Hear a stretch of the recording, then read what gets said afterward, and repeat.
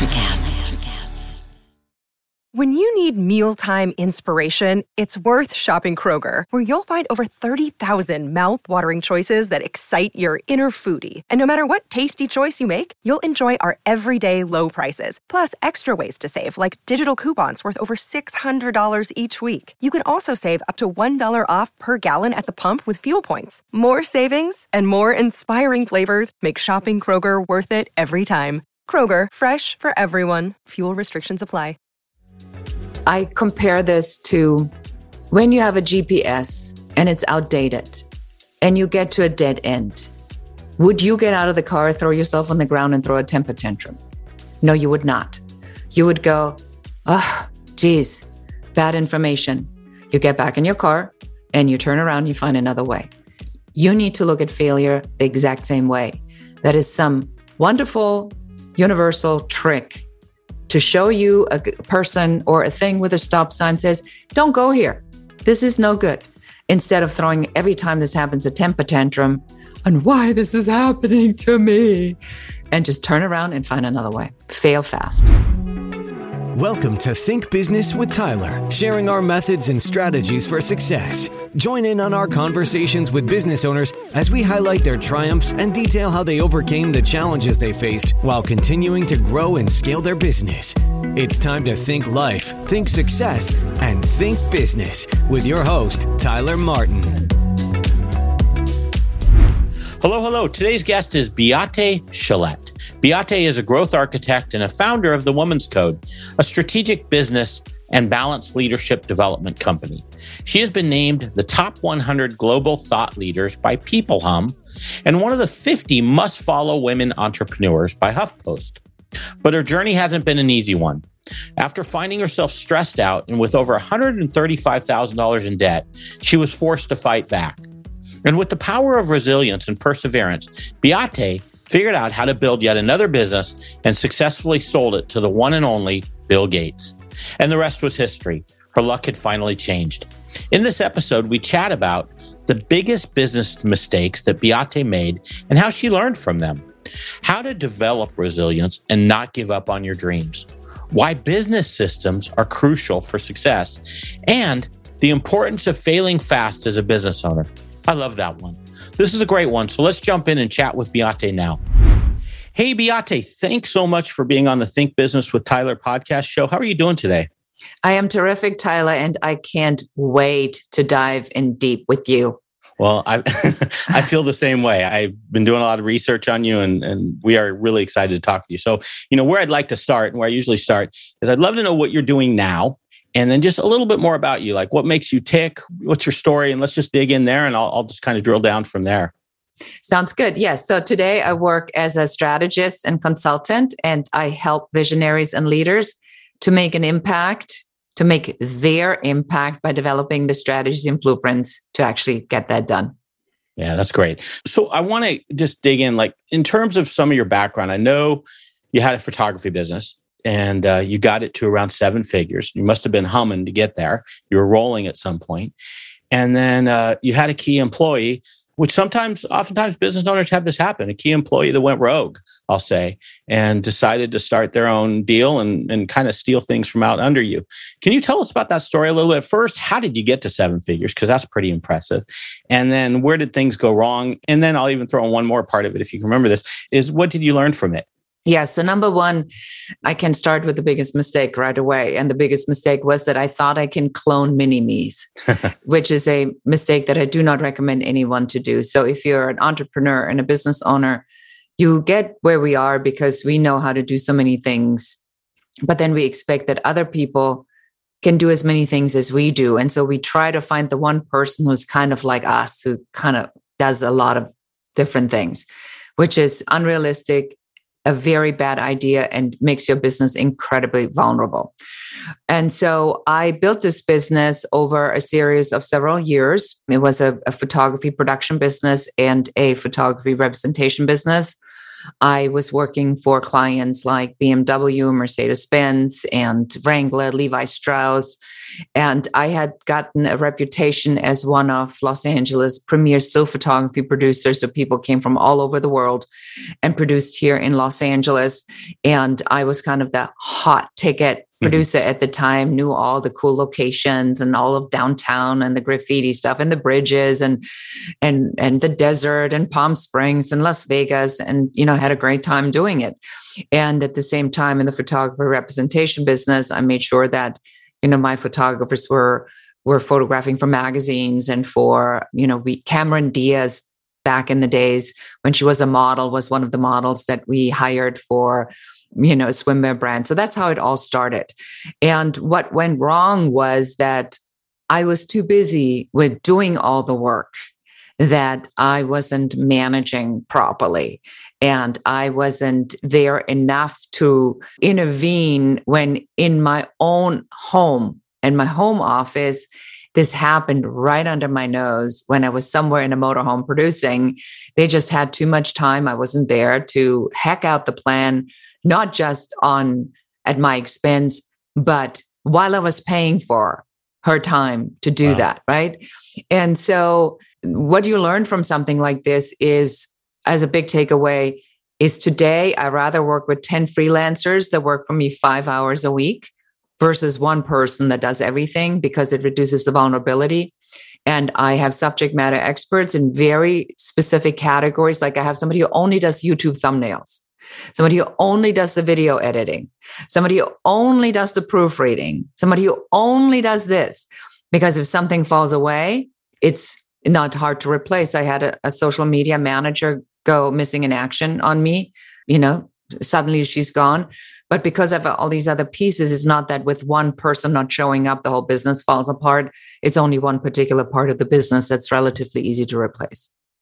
Do you find, I'll call it diversification of your staff, so you're kind of really diversifying things out? Immediately what I think is, wow, that's maybe a lot more management though, and a lot more organization. Do you find that to be challenging, or is it like, hey, that's a necessary byproduct of having a lot more flexibility in my workforce and not being hit by one part of the motor going out per se?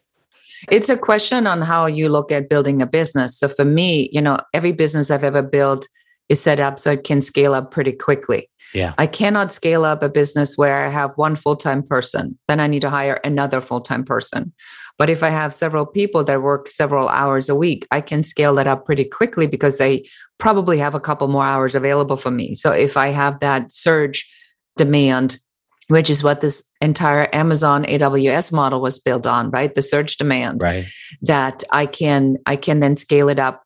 Is it more time and effort to manage this? Yes, it is 100%. So you need to make sure that in your workflow and in your organizational structure, you have huddles and check-ins, and you need to have a really, really good project management software.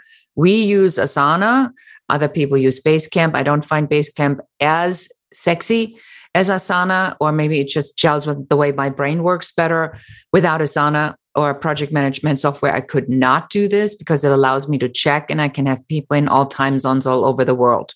We are from the Philippines to India to Armenia. We have people everywhere. Yeah. I use Trello. I actually use Trello and Asana, and both I find to be somewhat similar. I think Asana allows you to go to the list format versus board format a little easier. So those are great tools. I do want to go in that area of the key employee.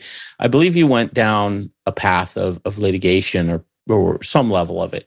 What was your takeaway from that? I've had a similar experience in my own business where I had to make a tough decision on whether I sued a former employee for doing something or not.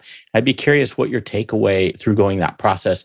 Would you do it again if that happened? Let's hope it never happens again. But if something like that were to happen again, would you sue again, or would you say, I'm not going to get pulled into this? What's your feelings on that? That's a super smart question. And I hope everybody's listening very, very carefully here. Yeah.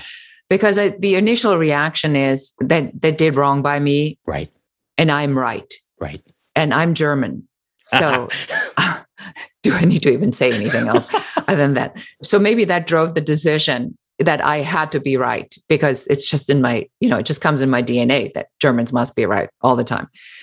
After I fought this lawsuit for a year and I went deep into debt, and then it settled and I paid everything, including my lawyer, I ended up with nothing. Right. So I ended up exactly where I was before. I had lost everything.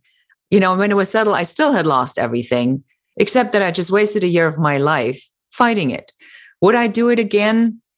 It would have to be something really, really, really, really big. Would I go after another employee doing something like this? No, but I certainly learned my lesson. That's never going to happen again. Yeah, it sounds like you've got really good controls and separation now in terms of who's doing what. So you're somewhat insulated from anything at least catastrophic. So you also, part of that was the key employee issue, but also September 11th hit, I believe. And that literally, for like many of us that were in business back then, just like literally just stopped everything. Is that what happened to you? And ultimately you probably, I believe you closed that business. Is that correct? Yes, I did. So on that day, September 11th, 2001, I had about $500,000 on the books to be produced from here on. And this was when I was still in the lawsuit. So I figured if I can do that, then I can, keep this lawsuit alive and fight longer, which by itself, by the way, now that I say it sounds really dumb. So September 11th comes, and then literally within 24 hours, every job on the books canceled, because at this time there was not one person in their own right mind who would wanted to be in a plane flying to Los Angeles and to produce here. And ultimately, I could not recover from that. So I'm going in this direction because I love your story. I mean, in your transparency too, by the way. So things get better. So you go into stock photography. So you're starting in the world of stock photography. And I have a long history of awareness of this industry. And I believe it was around the time you were entering it was really kind of taking off, or it was starting to become, I think Getty was one of them. I can't remember a couple other ones. Corbis, yeah. Yeah, they were kind of all blowing up. Take me through that adventure. Now, I know at one point, you had some debt that you were dealing with, and you had some challenges, as anyone does as they're growing a business. Can you kind of tell us that story around it? Yeah. So I had, interestingly enough, the photographer that was part of this conspiracy was the one who gave me the idea. Wow. You don't say God does not have a sense of humor. I mean, so certainly a lot of that involved. And we just had started to sell a lot of his archive work, and I was selling it really well. And so I said, why don't I go into this business? At this time, there was really no stock syndication that had specialized in this particular arena as heavily as I wanted to go after, certainly not in the United States. And so I went to all the A-listers because I had learned my lesson. Why bother with B or C if you can go after A? So I went after A. And I was able to very quickly get a lot of A-listers under my belt, but I had to pay for the digitization. So that was the deal that I made. I pay the out-of-pocket against future earnings. So I was out of pocket until these future earnings come in. And that in stock photography takes the better part of a year. Wow. But it was money I didn't have. So I borrowed money, and then I had to borrow money to pay interest on borrowed money, which is, as any business person knows, a just brilliant business model and destined to fail in a very short amount of time. But I really believed in the idea, and it just was growing and growing and growing. But my expenses were so high, and I needed the manpower to do the digitization and the distribution and the contracts. And so I found myself in a really serious pickle here. Yeah, cash flow, right? Cash flow. Yeah, also known as cash flow. Yeah. So to lead you along the story, where I'd love to go with this is part of your frustration, you ended up writing a letter to the White House. Is that correct? Yes. And can you share? I mean, it sounds a little crazy. I'm going to be honest with you when I first heard it. Who writes a letter to the President of the United States? Come on. But who gets an answer? I guess is the other part of this that it also seems a little crazy. Can you share the story? Yeah. So the reality of the story really is that my former mother-in-law would not shut up about it. That's it in a nutshell. So every time I saw her and I'd be complaining how hard it was, she's like, write the president of the United States. He's your president.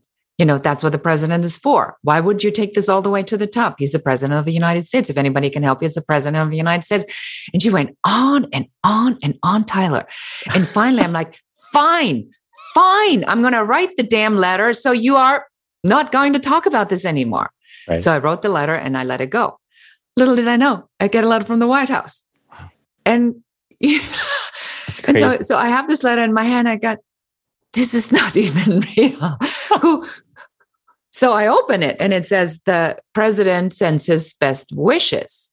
And I'm like, sure, the president has never even seen this letter. Right. But what it did do, it put me in touch with a Small Business Administration, Tyler. And because it was a letter that came from the White House that they got a copy of, they also gave it to one of their top guys, the second in command. So it wasn't some low-level loan officer. It was the second in command at the SBA in Los Angeles County. And so he called me and he says, well, we got a letter from the White House and it recommends that we're getting in touch with you. Wow. So Tyler, so I walk in the SBA with my business plan, which I had written, so don't think that this happens that when you don't do stuff, you have to do it. You did your homework, basically. I did the work. I walked in with my business plan, my marketing strategy laid out and all the bells and whistles and all the beautiful graphics. After all, I'm coming from the visual industry. And then he says to me, I'll put in what you put in. And that was the beginning of how it all turned. Wow. Something I know about business plans from what you've said, and I just love it, is you said, don't get too hung up into the fanciness of a business plan. It's more about the numbers. They're going to go straight to the numbers. Can you share your thoughts on that? Because I just thought it was just almost poetic in how you said it and your thoughts on it. Yeah. So here I am. I got this business plan all decked out and it's got this beautiful cover and all these photos and I have my portfolio and I'm talking about, the beauty of these images and where they're going to be published and how happy people are going to be looking at these photos and designing their homes and how great this is going to feel for everybody. And then the guy from the SBA says, yeah, that's all really kind of nice, but all the bank wants to know is how they're going to make their money back. And they went straight to the numbers, basically. They went straight to the numbers. Wow. It's like almost like that, when they when they flip through the whole book until the last 10 pages. Right. The forecast and the projection. So there's two things I want to unpack here in your stories. One, niching. It sounds like to me, in the stock photography at least, right away you saw this niche that you wanted to grab. How would you say that correlates to the typical business owner? Do you think there's a problem where business owners oftentimes don't think about niching enough? What's your opinion and philosophy on that? I have two completely controversial thoughts about this. Okay, I love it. So there's number one, there is the get rich in the niche certainly exists to this day, right? And in this particular area, because I was non-competitive to anyone else, it was something that nobody else had at the quality that I had. Nobody knew how to sell like I knew how to sell it. So I trained them how to sell it and then they all sold it and everybody was happy. So that was where the niche works. What I find today, and this is really interesting, Tyler, is today I just really hunkered down this year on my positioning as a strategist because I'm recognizing people are now so obsessed in the niche, they can't bloody see the whole picture. Right. So my positioning has completely changed as a result of people just going so deep into this one thing that they have no clue how this works together. And so my whole brand as the growth architect today is built up on, I go in, I'll take all the puzzle pieces out of your head, because every business owner has done the internet marketing course, the copywriting course, the conversion course, the landing page course, the selling to rich people course, but they don't know how to put it all together because there's nobody out there that teaches how to build a system formula. And so my positioning today is, you bring me in if you have all the pieces and you have no idea what the big picture is. So you kind of pull them back a little bit to be able to see in front of their feet, basically, because that's where they're probably stuck at. Good stuff. So the other thing that really stood out for me is your resiliency. And we haven't even got to your story even continues to go uphill, but you have this tremendous resiliency. Is that something you think is given? Is that what makes you tick as a person? Or do you develop that muscle? You develop it. I think resilience is the audacity to not give up. Yeah. And this comes from when I was $135,000 in debt. I'm an immigrant. I'm a single mom. I'm trying to figure out how in the world am I going to put a roof over my head and my baby and get her into school, pay for it all while I do it with no family to be found anywhere. So where I arrived at is that I had two choices. I was either going to look at my adversity and be defined by my adversity. And then everybody who said I couldn't do it would be right. That really pissed me off. Yeah. Because I took that as my fuel and say, I will not drown in a puddle. If I drown, it'll be the ocean. And if I drown, it'll be worth every penny of it. It's not worth filing bankruptcy for $10,000, Right. but it certainly would be worth it to file it for $135,000. I mean, and you gotta have to be prepared for that. But the resiliency part, to answer your question, is something that you train yourself, because if, as a business owner, entrepreneur, founder, you think that you can flip out every time adversity comes around, you're in the wrong business, because it's everywhere. And what it's designed for spiritually, it's designed for you to get your toolbox ready for that next level in growth. So I'm a photographer by trade. I learned the business. I went through a lawsuit. I went through betrayal. I know how to build businesses. I know how to scale them up. I know how to scale them down. I know what it feels like to lose it. I know the mistakes you can make. And all of that prepared me to the day when I sold my business, because I knew what it would look like and what I needed to do, because I just had all these other experiences. So you believe that all my T's were crossed and I's dotted. And I love the fact that you do have failures, because so many of us sometimes when we do hit it big, it sometimes happens on the first swing. And I feel like there's a lot of lost opportunity there to learn from what you're going to do better the next time around, or what you're not going to do.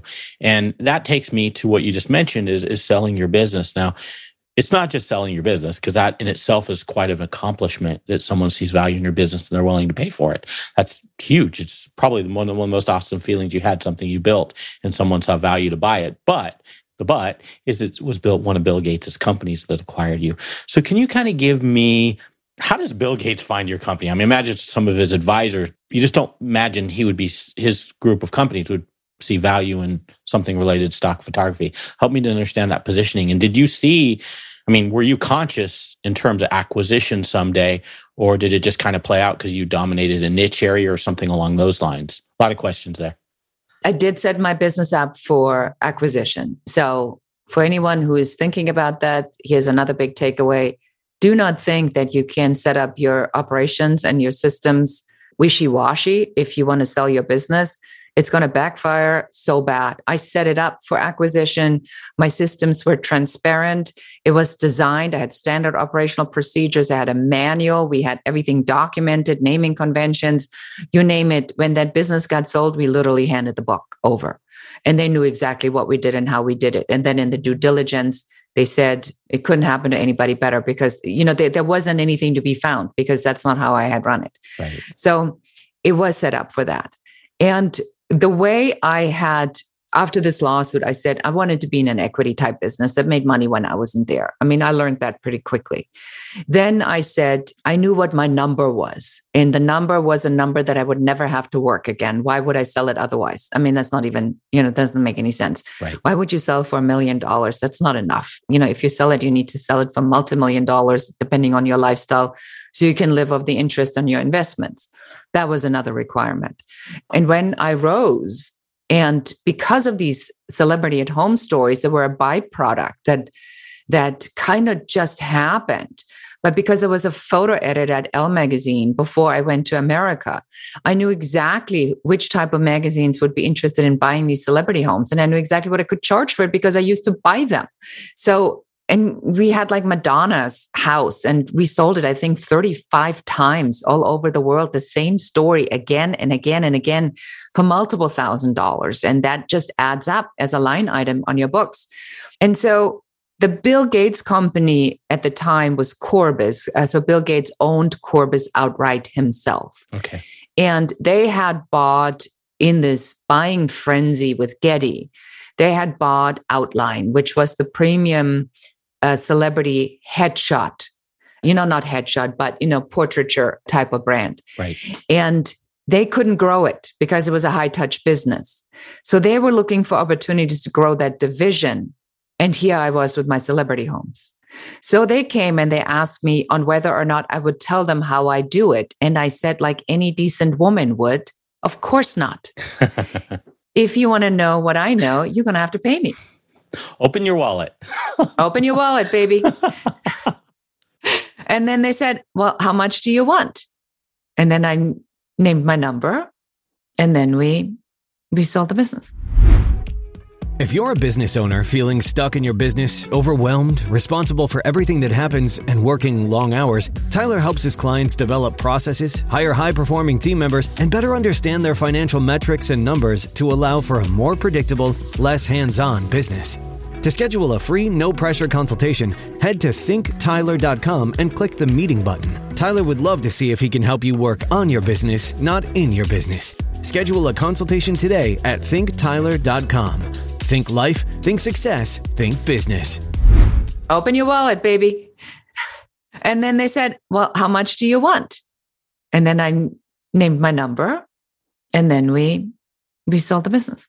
What was it like? Because I've gone through this and I'd be curious if you had the same experience. What was that due diligence period like? So, they come back to you with a number and then it's not a deal yet. I mean, you still have to work through some due diligence and things. Was that a lot of anxiety? Was it kind of like, is this really going to happen? Or was it, how did you feel about it? Or was it like you just, whatever happens, you're okay? Well, I knew what they were going to find, which was nothing. Right. So there wasn't ever a moment where I go like, oh, I hope they're not going to find that thing where I cheated somebody out of $20,000 or whatever that was, because that just didn't happen. Right. When they wanted to see my divorce agreement, that was a moment that made me a little pissed, to be honest with you. But they just, I haven't heard. That's personal. Wow. Yeah, that's personal. But they wanted to make, because it was Bill Gates. So they want to make sure that my ex-husband wasn't going to jump out of the bushes with some piece of paper that I signed, drunk one night on a piece of napkin and ask for his fair share of whatever that was, which is understandably. I found the due diligence was kind of very mysterious, because they're like sitting there with a calculator and they're crunching numbers and they're asking for this and they're asking for that. And they're chartered financial accountants and all that stuff. And you go like, I don't even know what you're looking for.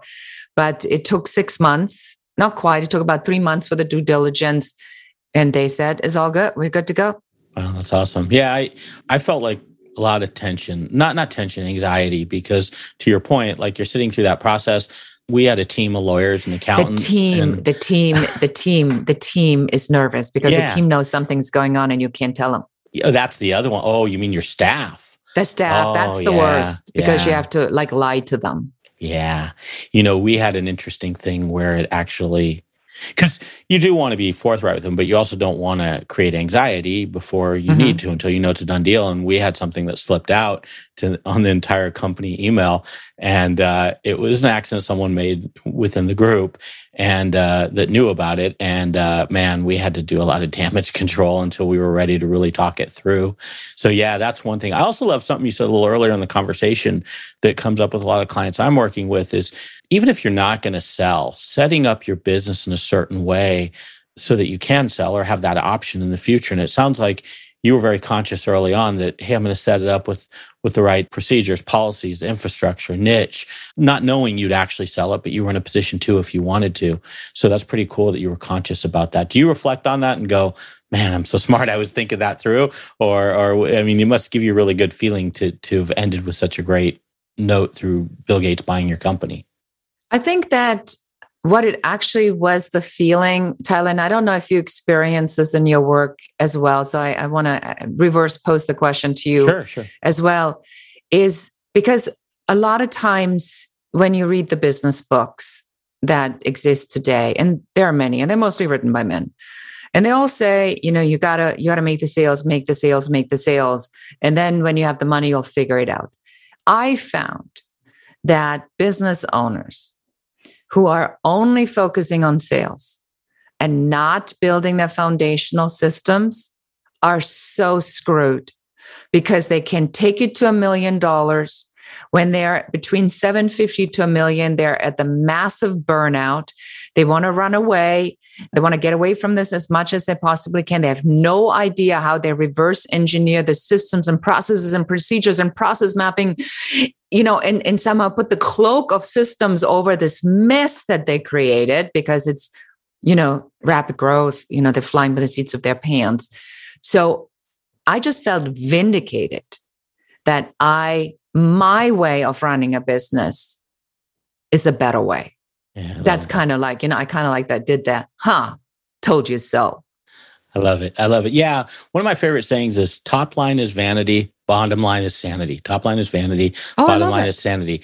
And it's because, to your point, like so many people get caught up in sales, revenue. They think it's just like the badge of honor to have bigger sales. But oftentimes, I'm sure you've seen this too within your own client base, they're growing their sales, but they're not growing their profit.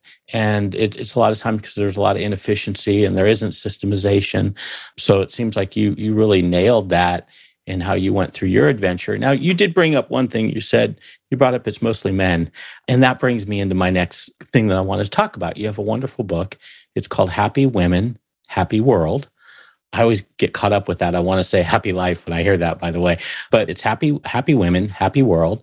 Just want to talk a little bit about that book. And what is your take in terms of women having more equal opportunity, both in owning their own businesses and just even in the workplace? What are your thoughts? Yeah, so I wrote the book because I felt that after the Bill Gates company, bought my business, they offered me the position as the senior director of global entertainment. And I accepted, and now I'm working at a Bill Gates company.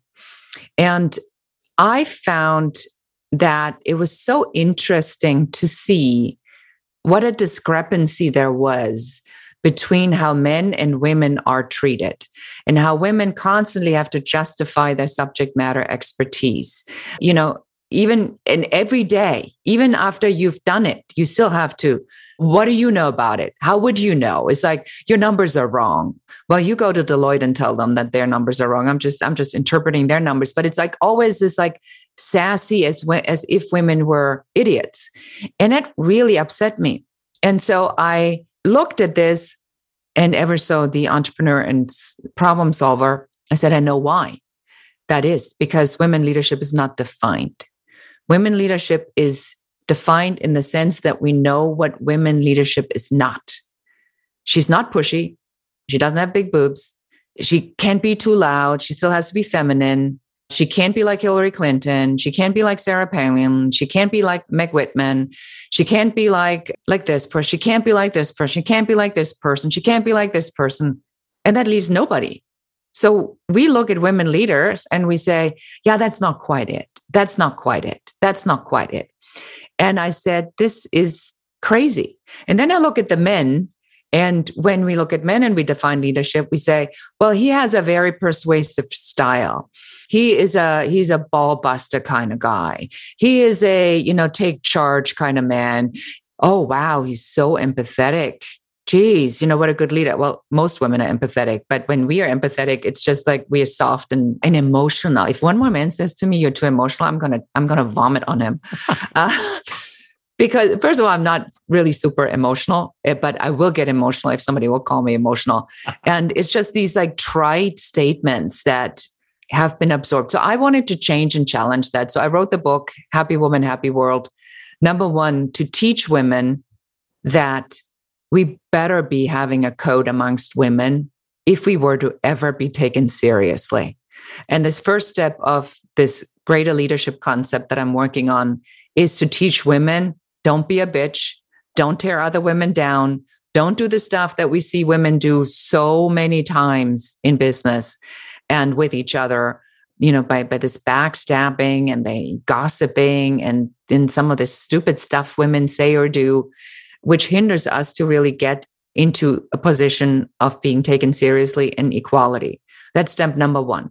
I also wanted to help men to understand what are these challenges that are women experiencing, because most men really love their partners, their female partners, and they want to be there and understand what is it about being a woman that seems to be so difficult with the kids and the identity crisis and the working and the always feeling like you're chasing something.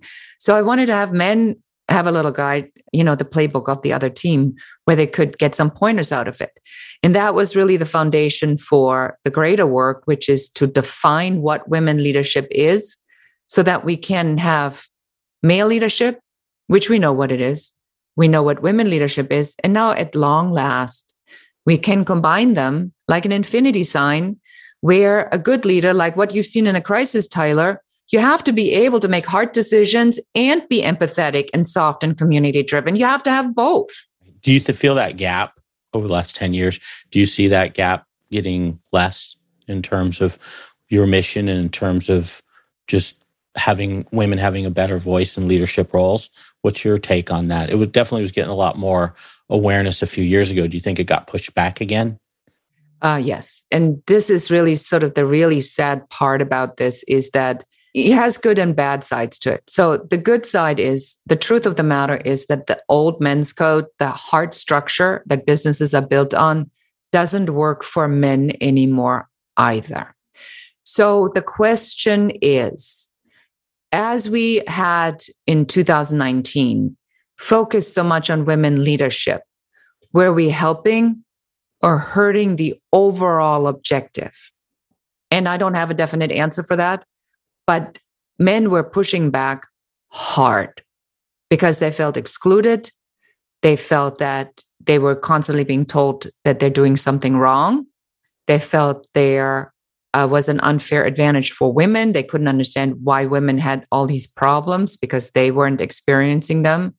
And they felt that they were being made the bad guy, and men have a problem with that anyway because they already have that at home. Now they had it in the business world as well. And who wants to live like this? Nobody. And so that's, I think, what happened is that was a hard reality for me to wake up to and say, the minute COVID came, it was like women leadership was wiped off the planet. I mean, it was a bigger issue. And now if we look, what is the bigger issue? Now we have a talent shortage. That's the biggest issue. It's not women specific. So what do we do now? And how do we solve where we bring people together? Because I think ultimately that must be our goal, is to bring all people together to the table. Agreed. Such an important topic. Hey, I do want to transition to one thing I always like to ask. So you're a published author. For a new author, wannabe authors out there, first-time authors, can you give us a couple tips of like someone wants to write a book? What did you learn from that? What would be a good starting point or something to look out for so that they can accomplish their goal? Yeah, I mean, the first thing I probably would say, don't sit there with a pen and just start writing. Okay.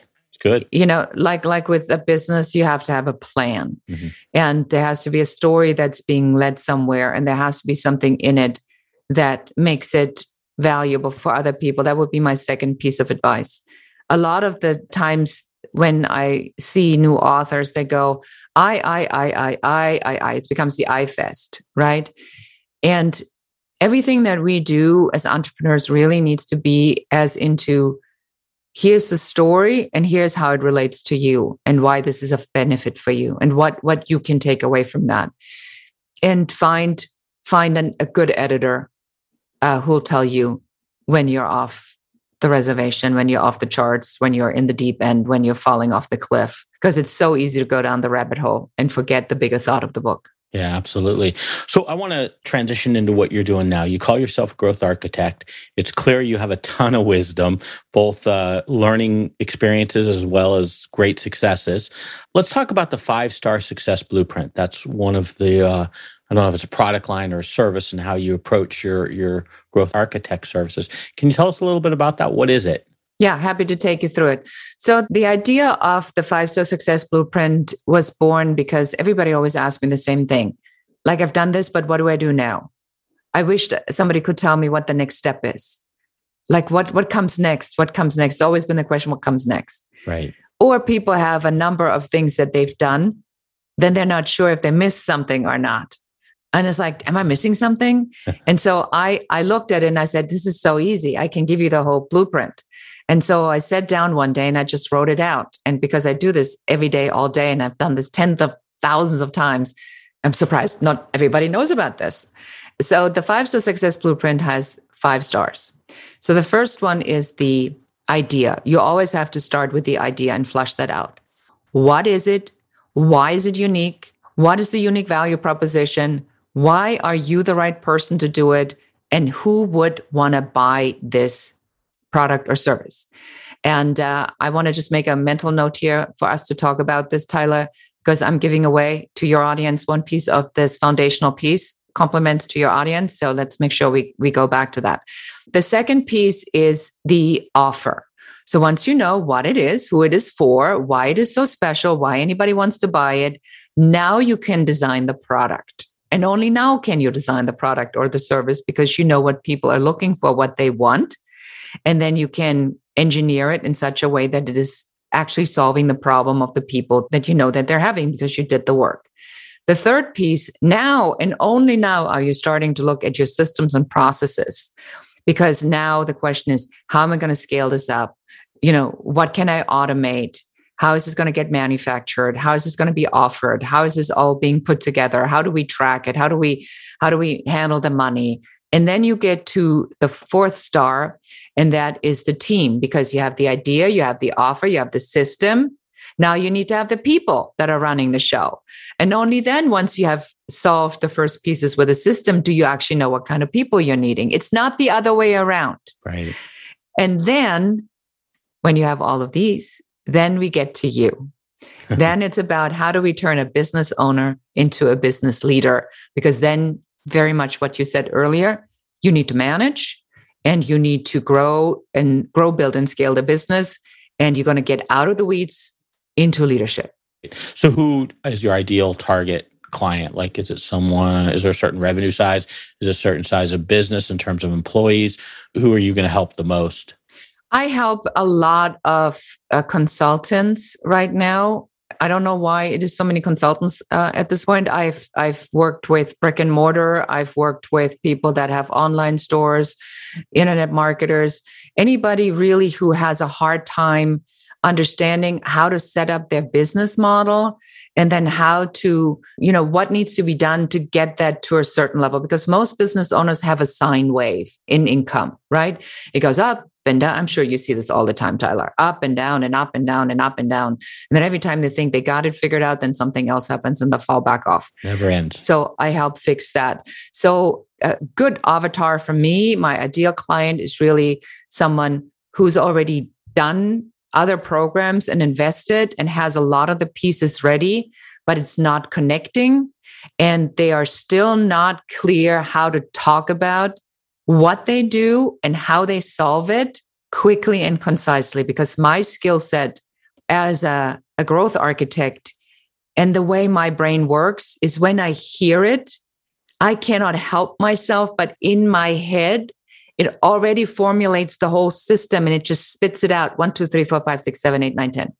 I think I'm the only person, Tyler, who has a system on how to build systems. A checklist for checklists. That's awesome. I swear to you, my best-selling program right now is called The System Builder Formula, and how I help other people to build their system with my system. No, that's a great skill. I mean, that's why you've had so much success, is you're able to visually see that. Now you can help people bring that together. Because frankly, that I think a lot of people have all these, you said it so well, they have pieces and they just don't know how to bring it all together. And, they get 2 steps forward and then 4 steps back and then 1 step forward and then 3 steps back. And then maybe they get back to the original point, but it's just that constant tug of war and it can be frustrating. So that's really cool. I want to segue to a couple fun questions. Would you be open to sharing a book that you're reading right now or one that you've read recently that you could share with us? I actually am reading right now, Think and Grow Rich by Napoleon Hill. Yes. Is this for the first time or have you read it in the past? No, I've read it before, but okay. When COVID came, true story, I got pretty angry, very angry. Here I am, I'm speaking everywhere about women leadership and, I'm finally, my dream of the Women's Code is all coming together. And then it's like a hard stop. And I lost everything again for the how manyth time in my life in business. I mean, not my investments, even though my investments took a pretty hard hit at the time too. But I'm like, okay, dear God, hello. I mean, can I ever just go on a nice cruiser and just cruise along? I mean, I don't think that's possible. So I was really angry. And I had to figure out how to get rid of this anger and this frustration because I knew it wasn't going to get me where I needed to go. And so I sat down and I had to be really, really, really honest with myself. And you know where I'm going with this, right? Yeah. Where you go, is what I'm doing working? Right. No. If it was that good, would it have fallen apart the way it did? Ouch. No, it wouldn't, but it did. I know plenty of businesses that soared in COVID. Yep. Yeah. Right? Some did, but definitely benefited. Mine didn't. Yeah. So I had to sit down and say, okay, so clearly I have a different path that I need to figure out. And being angry is certainly not going to help you find it. So I went into my mindset piece and invested many thousands of dollars into a mindset program to really help me to get that straight in my head and to get clear on what it is that I do better than anyone else. I went back in my own 5-star success blueprint to my number one item. What is the idea? Why am I doing it? What do I better than anyone else? And who needs it? And that's where I started. And then I had to do it all over again. And now business is off the charts. That's amazing. So Think and Grow Rich, it sounds like you're feeding your mind.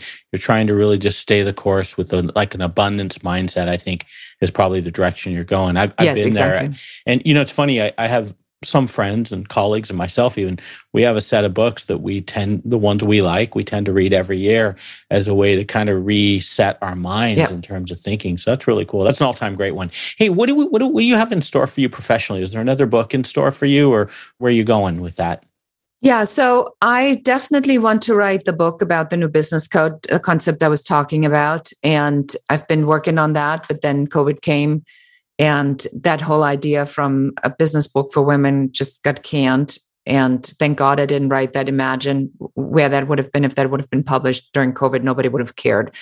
So now there's two things I'm really passionate about. One is defining what women leadership is. And the other one is to really help other people make an impact with their businesses and to get them to that point where they make more money than I do, where they're getting further than I ever went. And then, and if you're listening to this, I want you to listen very carefully, because the reason people like Tyler and me are doing this is for one and one reason only, is we want to help you to make your impact. So if you hear something, if something resonated, please, please, please subscribe to the podcast, send a note, put it in the review so that other people can also benefit from this, because it's always these like little nuggets, like when I had a Clubhouse and this one woman comes and she says, "You don't know this, but you saved my life." I said, "I don't even know you." She says, "Well, back 5 years ago when I was in a corporate setting," she tells me the whole story. And it was something that I had said on a webinar that made her make the changes she needed to make to get where she is today. And she's never forgotten. So I bet, Tyler, you take this as seriously as I do, right? Yeah. Oh, yeah. Yeah. Yeah. And you have such a gift. I've doing research, learning about you. You have such a gift for educating. The way you articulate your topics and you kind of share things. You have just a great natural gift for educating in an easy to understand way. So I can see how you gave me the chills when you said it's about helping people, because we do have an opportunity. And that's kind of one of my things too, is it's awesome to see your clients actually grow bigger than you. I mean, that's like, to me, that's the badge of honor. So I get you loud and clear. Hey, do you have one thing for us before we wrap up here? And I can't thank you enough for all the time you've spent with us. A tip for our personal or business life that we could apply and just hopefully make us better? Yes. And my advice is fail faster. Oh, I love it. And I compare this to when you have a GPS and it's outdated and you get to a dead end. Would you get out of the car, throw yourself on the ground and throw a temper tantrum? No, you would not. You would go, "Oh, geez, bad information." You get back in your car and you turn around, you find another way. You need to look at failure the exact same way. That is some wonderful universal trick to show you a person or a thing with a stop sign says, "Don't go here. This is no good." Instead of throwing every time this happens a temper tantrum on why this is happening to me, and just turn around and find another way. Fail fast. Yeah, I love that. That's gold. I feel like the universe is speaking to me. I think in the last 2 weeks, at least 5 people have used that term, fail fast. So I feel like someone's trying to tell me something. maybe I'm not moving fast enough on something, but that's gold. So, hey, we'll send in the notes, we'll send guests to airtightavatar.com, airtightavatar.com. You had also mentioned that I think that was it, but you made a comment when you were talking about the ideas that you were going to give away the first foundational piece. Is that it at Airtight Avatar?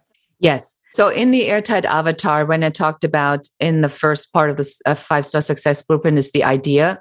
And the idea needs an airtight avatar, the person you're selling it to, or the people you're selling it to, if it's more than one group.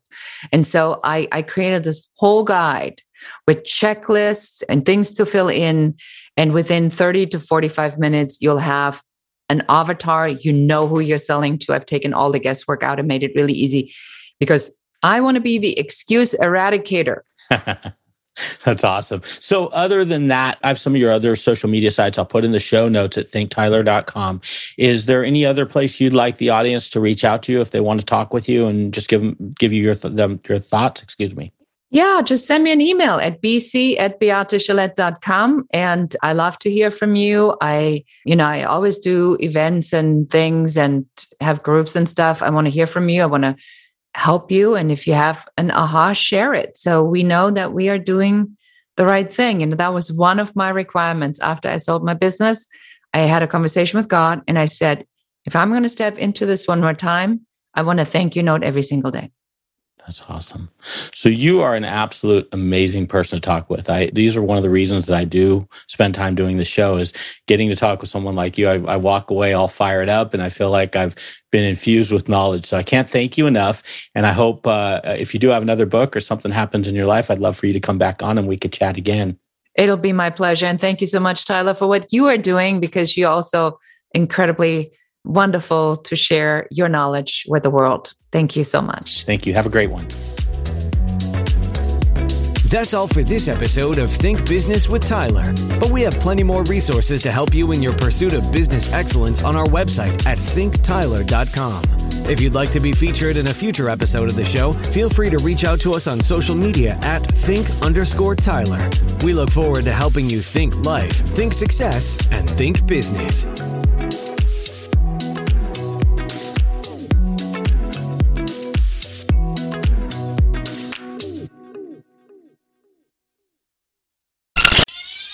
Hi, I'm Mark. And I'm Peter. We're the founders of Electrocast Media, bringing you great podcasts like Nightmare Road Stories, Tech Talk Revolution, and Bodacious Minds. Electrocast networks include Ruby for female empowerment, the Best Business Network, and GPN for geopolitics. We built this company to create community and amplify diverse voices, and we really appreciate your support. So keep listening to Electrocast podcasts and hear the culture. Electrocast.